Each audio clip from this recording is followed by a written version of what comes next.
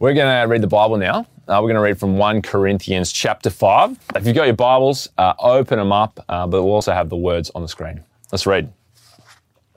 It is actually reported that there is sexual immorality among you, and the kind that even pagans do not tolerate. The man is sleeping with his father's wife, and you are proud. Shouldn't you rather have gone into mourning and have put out of your fellowship the man who has been doing this? For my part, even though I am not physically present, I am with you in spirit, and as one who is present with you in this way, I have already passed judgment in the name of our Lord Jesus on the one who has been doing this. So when you are assembled, and I am with you in spirit, and the power of our Lord Jesus is present, hand this man over to Satan for the destruction of the flesh, so that his spirit may be saved on the day of the Lord. Your boasting is not good. Don't you know that a little yeast leavens the whole batch of dough? Get rid of the old yeast, so that you may be a new unleavened batch, as you really are. For Christ, our Passover lamb, has been sacrificed. Therefore, let us keep the festival, not with the old bread leavened with malice and wickedness, but with the unleavened bread of sincerity and truth. I wrote to you my letter not to associate with sexually immoral people, not at all meaning the people of this world who are immoral, or the greedy and the swindlers or idolaters. In that case, you'd have to leave this world. But now I'm writing to you that you must not associate with anyone who claims to be a brother or sister, but is sexually immoral or greedy, an idolater or slanderer, a drunkard or swindler. Do not even eat with such people. What business is it of mine to judge those outside the church? Are you not to judge those inside? God will judge those outside. Expel the wicked person from among you. Wow, that got serious quickly, didn't it? Welcome back to 1 Corinthians, and then bam! Expel the guy from church. Did you even realize that the Bible talks about throwing people out of church? But it does. 3 times in this passage, Paul tells the Corinthians to throw a particular guy out of that church. So verse 2, shouldn't you rather have gone into mourning and have put out of your fellowship the man who has been doing this? Down in verse 5, hand this man over to Satan. And then down in verse 13, expel the wicked person from among you. Did you even realize the Bible says this sort of stuff? In a million years, could you ever dream that this might happen to you? Well, in the 23 years or so that I've been the senior pastor of our church, I can think of a handful of times that we have actually had to do this. That we have had to say to someone, you must not come to our church. And 1 Corinthians chapter 5 has been the passage that shaped our thinking and our actions. Today's a really serious bit of the Bible, isn't it? And it shows us just how serious belonging to a church can be. So what on earth has been going on at Corinth that was so bad? Well, have a look in verse 1. It's actually reported that there is sexual immorality among you, and of a kind that not even the pagans tolerate. A man is sleeping with his father's wife. So there it is. A man in the Corinthian church was sleeping with his father's wife. Now, it's probably his stepmother, not his actual mother, and we don't know whether she was still married to his father or divorced or widowed. But either way, Paul says even the pagans won't do that. And that's saying something in Corinth. And the reason is this dishonors the man's father. The Old Testament actually talks about this sin a few times, and in each place it says that it brings dishonor on the father. So Leviticus 18 verse 8, do not have sexual relations with your father's wife. That would dishonor your father. To have sex with your father's wife, whether he's dead or alive, dishonors your father. It shames him. So in 2 Samuel 16, Absalom sleeps with King David's concubines in front of the entire city in order to shame and offend his father, King David. There's something terribly, terribly wrong with a son sleeping with his father's wife. Even the pagans recoil from it. And that's what's happening in this Corinthian church. But to make matters worse, the Corinthians are actually proud of this guy. So look in verse 1 again. A man is sleeping with his father's wife, and you are proud. In fact, in verse 6, they're boasting about it. They're thrilled about this relationship. Christians are celebrating something here that even the whole world says is wrong. And at first you might think, well, surely this would never actually happen, right? I mean, surely Christians could never be proud of something that even non-Christians are ashamed of doing. I don't believe it. I remember the story of an Anglican bishop here in Australia who was a highly respected leader, and then it was discovered that 20 years before, he'd slept with a woman that he had been counselling for her abuse as a child. He took advantage of an incredibly vulnerable person under his care, and then he kept the matter secret for 20 years and rose through the ranks of the Anglican Church until he reached the second highest position in the Australian Anglican Church. And then it all became public. And he admitted it, and he resigned. But the people of his church would hear none of his resignation. They saw the whole thing in a romantic light. They said it was consensual. They said they'd been in love, and so they refused to accept his resignation, and he stayed as a bishop. They were proud to have him as their bishop, they said. You see, what we're talking about in 1 Corinthians isn't so strange. The sad thing is, Christians betray their moral code all the time. So what's Paul going to do about this? What's Paul going to do about this sin? Well, look, in verses 2 to 5, he gives them a series of commands that we're going to look at soon. But before we do, I want us to look at Paul's reasoning first. Because in verses 6 to 8, Paul teaches the Corinthians how to think about church, and he teaches them how to think about sin. And he starts in verse 6 with a Jewish metaphor. So have a look in verse 6. He says, your boasting is not good. Don't you know that a little yeast leavens the whole batch of dough? You know, Friday was a revolutionary day for me. I did something that I don't think I've ever done in my entire life. I cracked open a cookbook. I don't think I've never ever knowingly opened a cookbook to use it. See, I figure cookbooks are for wimps. When I cook, I like to fly by the seat of my pants. I like to experiment, and so spaghetti with custard, who knows? Never know, it could be great. Someone's got to be first. But on Friday, I had a look at the Common Sense cookbook, which told me that when you make bread, you use this enormous amount of flour and then only the tiniest amount of yeast. And just that tiny, weeny little amount of yeast is actually going to affect that whole big amount of flour, so that the whole lump of dough will then become yeasty. And Paul says that process, that's what's going to happen to you. This one man's sin is actually going to infect your entire church. The sin that begins with him is going to become an epidemic in your whole church. A little yeast will work through the whole batch of dough, and pretty soon you will all be sinning just like he is. Basically, what Paul's saying is this man's life is going to normalize and legitimize sin. Which, of course, shows us, doesn't it? When people talk about their behavior and they say, well, look, what I do in private is my own business, it's not. It never is. Because church is a family.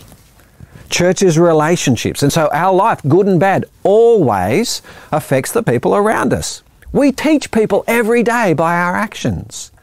A little yeast always works through the whole batch of dough, and that's what will happen to the Corinthians. In no time at all, sexual immorality will spread through the entire church. And yet, you know, Paul's warning actually goes a little bit deeper than that. Because the idea of yeast brings up one of the big events of the Old Testament, the Passover. We read about it a little bit earlier. The Passover was when God rescued Israel from Egypt and took them off to the Promised Land. And after 9 plagues that God sent on the Egyptians, God said he was going to send a 10th and final plague.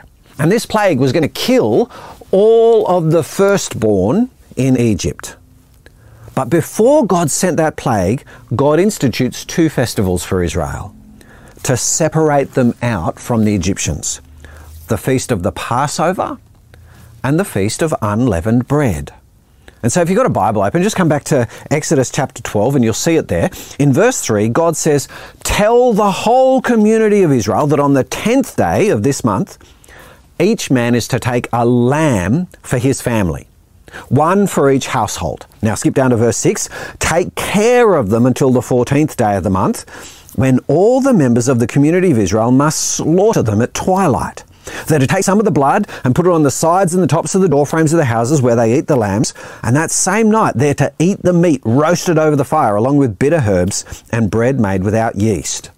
And then, when God's angel of death passed through Egypt, this blood on the doorpost meant that none of the children of Israel would die.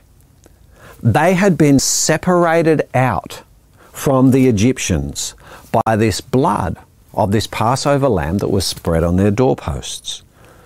And they weren't just to celebrate this meal once. No, this was a lasting ordinance for generations to come. They were to remember this separation of the Passover every year. But they were also to do a second feast, the Feast of Unleavened Bread. Because from that 14th day, when they killed the Passover lamb, until the 21st day, a week later, Israel was to get rid of all the yeast from their houses. So look in verse 18. "In the first month, you are to eat bread made without yeast from the evening of the 14th day until the evening of the 21st day. For 7 days, no yeast is to be found in your houses. And anyone, whether foreigner or native born, who eats anything with yeast in it must be cut off from the community of Israel. Eat nothing made with yeast. Wherever you live, you must eat unleavened bread." You see, for a week after that Passover meal, Israel were to separate themselves entirely from yeast. And so they would hunt through their house and they'd find all the yeast and they'd get rid of it. And they still do the same kind of thing now. And again, the point was to show how separate Israel was from Egypt and the other nations. Just like the flour was separate from the yeast, so was Israel separate from Egypt and the other nations. They'd been separated by the blood of the lamb, and this yeast was kind of a visual illustration of that. And they celebrated this every year. In fact, the Jews still do. Every year, the Jews hold this giant 7-day-long party to celebrate the fact that they are God's separate, holy people. And Paul says to the Corinthians, this is exactly what happened to you. You have become God's separate people. Because come back to 1 Corinthians chapter 5 and look in verse 7. He says, "Get rid of the old yeast, so that you may be a new, unleavened batch, as you really are. For Christ, our Passover lamb, has been sacrificed. Therefore, let us keep the festival, not with the old bread leavened with malice and wickedness, but with the unleavened bread of sincerity and truth." You see, Christians have become God's separate people. Jesus is our Passover lamb. And he's been sacrificed, and his blood marks us out, and we're headed towards the promised land of heaven. And what that means is Christians are separate. We are different, separated out from the rest of the world, and we're separated out from our old lives and our old sins. We are God's now. And this is something that Christians really have to realize. We are not like the rest of the world. I mean, sure, we're like the world in some ways. We got jobs like everyone else. We like the same music and the same sport as everyone else, and we love the beach, and we've all got families. But in one key way, Christians are totally separate. We are God's people now. We belong to him now. We've been separated out by the blood of the Lamb, and as God's people, we have to be different to the rest of the world. That's why down in verse 11, Paul says none of this teaching actually applies to people who aren't Christian. So look down in verse 9. He says, "I wrote to you in my letter not to associate with sexually immoral people, Not at all meaning the people of this world who are immoral or greedy or swindlers or idolaters. In that case, you'd have to leave the world. But now I'm writing that you must not associate with anyone who claims to be a brother or sister, but is sexually immoral or greedy or an idolater or a slanderer or a drunkard or a swindler. Do not even eat with such people. See, Paul says, I'm not talking about the people of the world, about people who aren't Christians. But if someone claims to be a Christian, that's a different matter. Because now they're claiming to be one of God's separate people. We are God's separate people now. We've been saved by the Passover lamb. And in fact, this means our entire lives are meant to be a celebration of being different. Our whole lives are a feast of unleavened bread. Remember how Israel had to get rid of the yeast for 7 days? Well, look down in verse 8. Paul says, therefore, let us keep the festival, not with the old bread leavened with malice and wickedness, but with unleavened bread of sincerity and truth. You see, our whole lives now are meant to be like that feast. But we don't get rid of little grains of fungus. No, we get rid of sin. We get rid of malice and wickedness.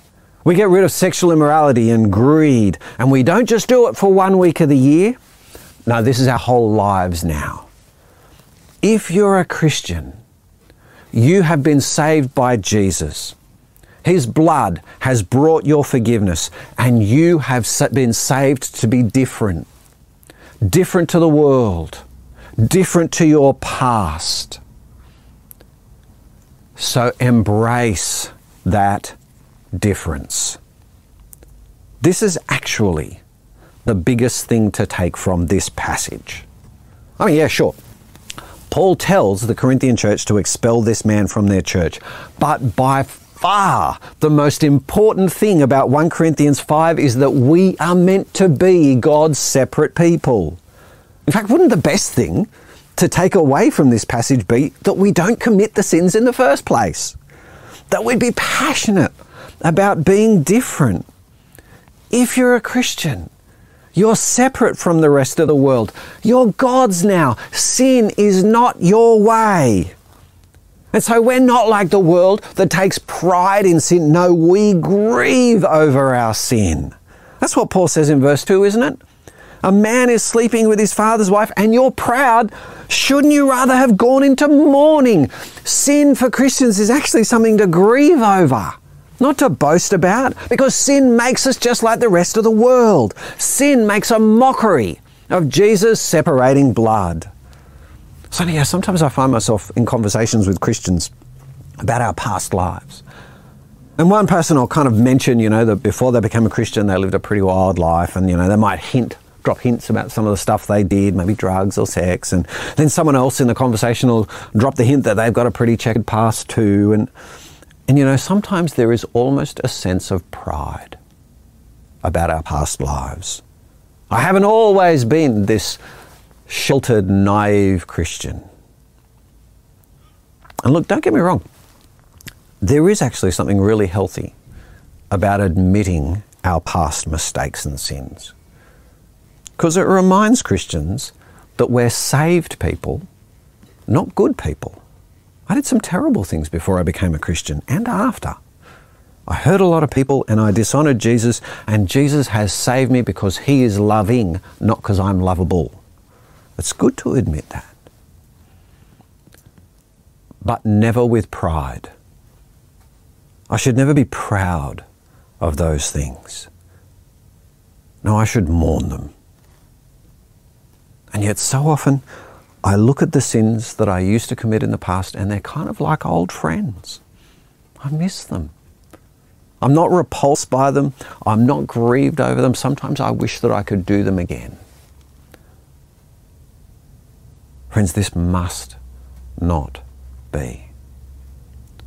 Christ's blood has separated us out from the world and from our past lives. I want to mourn the fact that I used to be part of the world. I want to mourn and grieve over the fact that I did those things because they dishonored my Lord and they did me no good at all.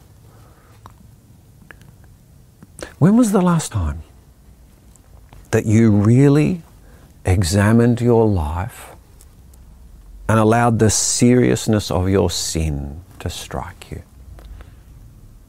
When was the last time you grieved over your sin? When was the last time you looked back at your past life and felt heartsick before God? Ask God to soften your heart. Ask God to soften your conscience to His word so that you hate your sins, so that you weep over them and cry over them and wail over them and mourn over them and despise them and kill them. Because if you never grieve and mourn over your sins, you will stop asking forgiveness for them. Sin will become a nothing to you, and you'll stop asking for God's forgiveness, and you'll maybe even stop repenting. Let's mourn over sin. But not just mourn. Let's celebrate that we get to be different. See, the Feast of Unleavened Bread, it was a celebration. It was a celebration that Israel got to be different.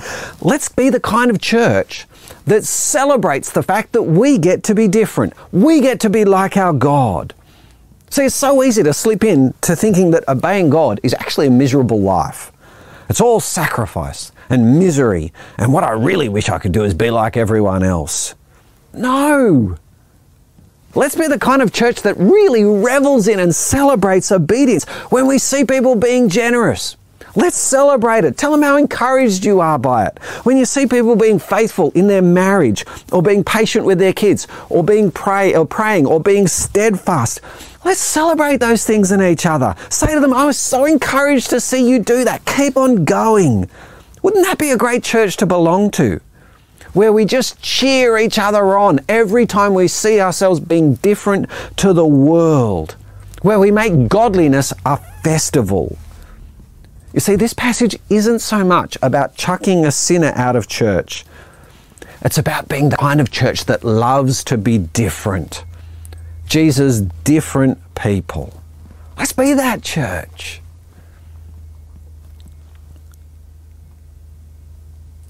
And yet there is no avoiding it, is there? Paul does say to remove this man from their church. So let's dig into it. The first thing that Paul tells them to do about this man and his sin is to gather.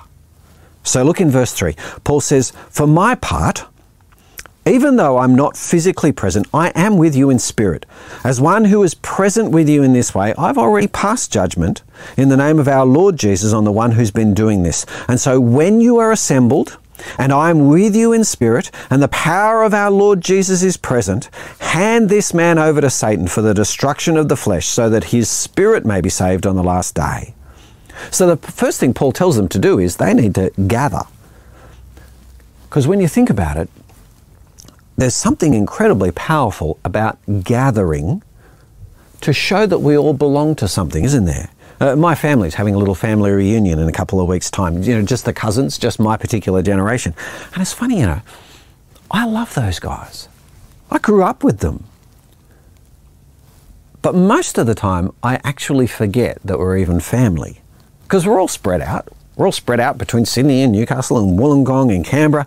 And we just don't see each other day to day. But then when we get together, I remember how much I really love them. And whenever someone's not there, it kind of hurts, you know. Because the gathering is important. The gathering says we're all part of something together. And so imagine if our whole church gets together in one place. All of us in Jesus' name, all of us showing that we've been separated out from the world by Jesus' blood. Imagine we're all together, and then as a group we say to one person, not you. Not you. You cannot gather with us. It's an incredibly powerful message, isn't it? It's so powerful it almost feels cruel. We're going to see in a minute that it's not about cruelty. It's about unity and separation. Christians gather because Jesus has separated us from the rest of the world and He's joined us to each other. See there in verse 4, we assemble in the name of our Lord Jesus Christ. We assemble because everyone here has been separated from the world by the blood of the Lamb, and we all have the same Spirit, so much so that even though Paul wasn't there physically, he could say to the Corinthians, I am there with you in verse 4. He was there with them because he's got Jesus' Spirit too. See, that's actually what Sunday church is. It's expressing our unity as a group of people in Jesus' name, with Jesus' Spirit, separated out from the world by Jesus' blood. That's why, if you're hesitating to come back to church, come back to church. It's not that going to church makes you a Christian, but it's a celebration of the fact that you have been separated from the world and you are part of this group of people. Come back to church. And when these people were gathered like this, they were to cast this man out from among them, which is a massive thing, isn't it? Really, what they were saying to that man is, you are not a Christian. Your life is telling us Jesus is not your king. You don't have the Holy Spirit. You're not one of Jesus' people. So you can't gather with Jesus' people. I think that's what Paul means in verse 5 when he says to hand this man over to Satan. He's not saying to hand him into Jesus' clutches or anything like that. He's already in Satan's clutches. He's already in Satan's clutches. He's saying, cast this man out to Satan's realm, the realm of the world. Put him out of God's people. Verse 2, put out of your fellowship, out of your sharing, the man who's been doing this. Verse 5, hand him over to Satan. Verse 13, expel the wicked man from among you. And look, it just sounds so brutal, doesn't it? It sounds so incredibly painful. And I'll be honest with you, the handful of times that we have had to do this have been some of the hardest moments of my life. There's been sadness, there's been weeping, there's been broken relationships. Often the person has just headed off to another church, which has meant that I've had to then call that church, the pastor, and let them know the person who is coming along, there is nothing romantic about this. It's awful, awful, awful. And so what's the point of it? What is it trying to achieve? Well, the first thing that it achieves is to protect God's people, isn't it? So in verse 6, Paul says, a little yeast works through the whole batch of dough. When people openly disobey Jesus in church, it does affect everyone else. We're talking about culture here. Once drunkenness gets hold in a church's culture, or sexual immorality, or greed, or gossip, or bitterness, once those things become established in church and tolerated in church, even if they're not openly celebrated, even if they're never openly talked about, once we know that they're accepted, once this is the open secret, everyone in church gets affected by it. And even if it's not the same sin, what we're saying is that sin itself doesn't actually matter. But sin does matter. It matters enough for Jesus to shed his blood for it. And so that's the first motive here. It's actually to love Jesus' church. But you know, the second motive is also to love the person. Which sounds incredible, doesn't it?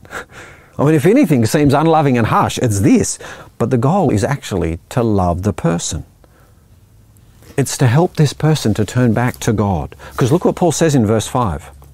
He says, hand this man over to Satan for the destruction of the flesh, so that his spirit may be saved on the day of the Lord. Paul's aim is actually that this man will be saved on the last day. See, this isn't about punishment. Jesus has already taken our punishment. This is actually about showing the person how serious sin is. The aim is that as they are separated from God's people, they'll see that sin is a serious thing, and that Jesus, their Passover lamb, has been sacrificed, and they are to live a separate life. They cannot keep living the way the world does. Our aim is actually that they will repent, that they'll turn back and be saved. And look, it's actually possible that that's what happened in Corinth. In 2 Corinthians, Paul says, so this is the second letter, he says, if anyone has caused grief, he's not so much grieved me as he's grieved all of you to some extent, and not to put it too severely. The punishment inflicted on him by the majority is sufficient. Now instead you ought to forgive him and comfort him, so that he will not be overwhelmed by excessive sorrow. I urge you, therefore, to reaffirm your love for him. Now look, we can't be certain that Paul's talking about exactly the same man there. I mean, after all, this is Corinth, crazy things were happening. But it seems likely to me that it is the same man. And Paul says, now the time has come. After you've expelled him, the time has come to forgive him and comfort him. He's experienced the sorrow of being cast out of church. He's turned back to Jesus, so welcome him back in. You see, repentance is the big goal here. And in fact, Christians repenting of their sin, it's a big goal. It's a big deal in the rest of the New Testament. So in Matthew, Jesus says, if your brother or sister sins, go and point out the fault just between the two of you. If they listen to you, you've won them over. But if they will not listen, take one or two others along, so that every matter may be established by the testimony of 2 or 3 witnesses. If they still refuse to listen, tell it to the church, and if they refuse to listen even to the church, treat them as you would a pagan or a tax collector.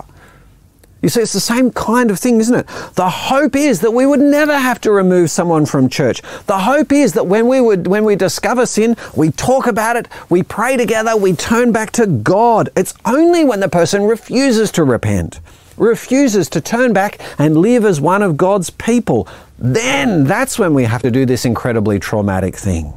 In fact, Matthew's really helpful to us in another way, because it shows a real concern for justice. We're not just talking about rumors here. We don't just deal with hearsay. No, we actually need to check it out. We need to have the evidence of 2 or 3 people, and in Corinth, everyone knew what this man was doing. I mean, they were celebrating it, for crying out loud. Evidence wasn't the issue in Corinth. Repentance was. And if someone repents, we need never remove them. Titus 3 says something similar. And Paul says, but avoid foolish controversies and genealogies and arguments and quarrels about the law, because these are unprofitable and useless. Warn a divisive person once, then warn them a second time. After that, have nothing to do with them. You may be sure that such people are warped and sinful. They are self-condemned. You see, we warn the divisive person in the hope that they'll repent.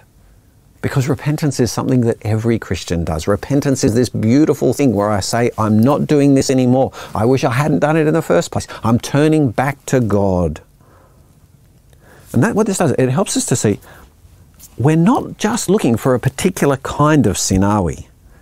It's not like some sins are just so bad that we can't tolerate it. We're going to chuck you out of church, but other sins aren't actually very serious. No, any unrepentant sin is dangerous, isn't it? Even being divisive in Titus is dangerous. In fact, down in verse 11, Paul says being greedy, being a slanderer, being an idolater, ripping people off. Any part of my life where I refuse to obey Jesus as my Lord, that's a serious issue, isn't it? Because it stops being about that particular sin and it starts being about how I treat Jesus. And how I treat Jesus is the most important thing in the universe.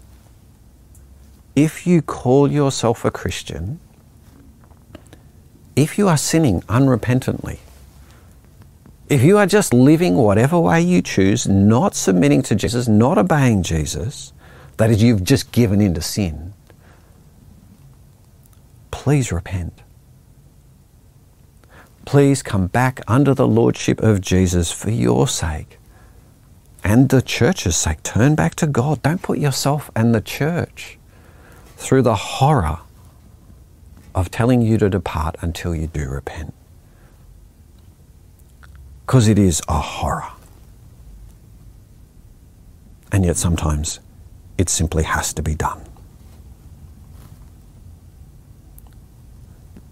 Can you see why we want to be the kind of church that really helps each other to keep living for Jesus, to keep repenting. That's why growth groups are so important. We need to be in each other's lives, and we need to keep helping each other to live for Jesus. We need to take that risk that asks each other how our marriage is going, how we're going with drinking, how are you going with greed? And we need to be in each other's lives, and we need to speak into each other's lives. And if someone does this to you, if someone comes to you and asks you about an area of your life, don't be offended. Don't get all childish and defensive. Don't get aggressive and insulted. Even if they muck it up, of course they're going to muck it up. They're terrified. They're terrified of losing your friendship. And they're terrified of what the conflict is going to involve. And so, of course, they're going to muck it up. But that they're approaching you is an act of tremendous love. And so feel their love and not just the sting of your pride. Let's be the kind of church that never has to do 1 Corinthians 5. You know, I think this is an incredibly confronting passage. As I've said, we've only ever had to ask a handful of people over the years not to come until they repent. And each time, it's been painful, it's been traumatic, and I've been tempted to really hate 1 Corinthians chapter 5. But actually, no, I love this passage. I love it. I love it because it shows us just exactly what it means to be a Christian. We are the people who've been saved by the blood of the Passover lamb. We are God's different people. And that's huge. And this passage shows us what a massive thing it is to join a church. You're not just sitting here on a Sunday. No, you are part of God's family. You are part of God's people. And we don't just do the let's be nice to each other thing. No, we do real life together. We help each other to follow Jesus together, and we care enough to challenge each other, and we care enough to protect the church from sin. This is where life gets real. And so I thank God for 1 Corinthians 5. Let's do that. Let's thank God. Our Heavenly Father, we thank you for these confronting words. We thank you that we can learn from the tragic mistakes and sins that occurred in Corinth. We thank you that we are the people who have been separated out by the blood of the Passover lamb. We thank you that we now get to live the feast of unleavened bread, not removing fungus from our lives, but removing sin. We get to be different.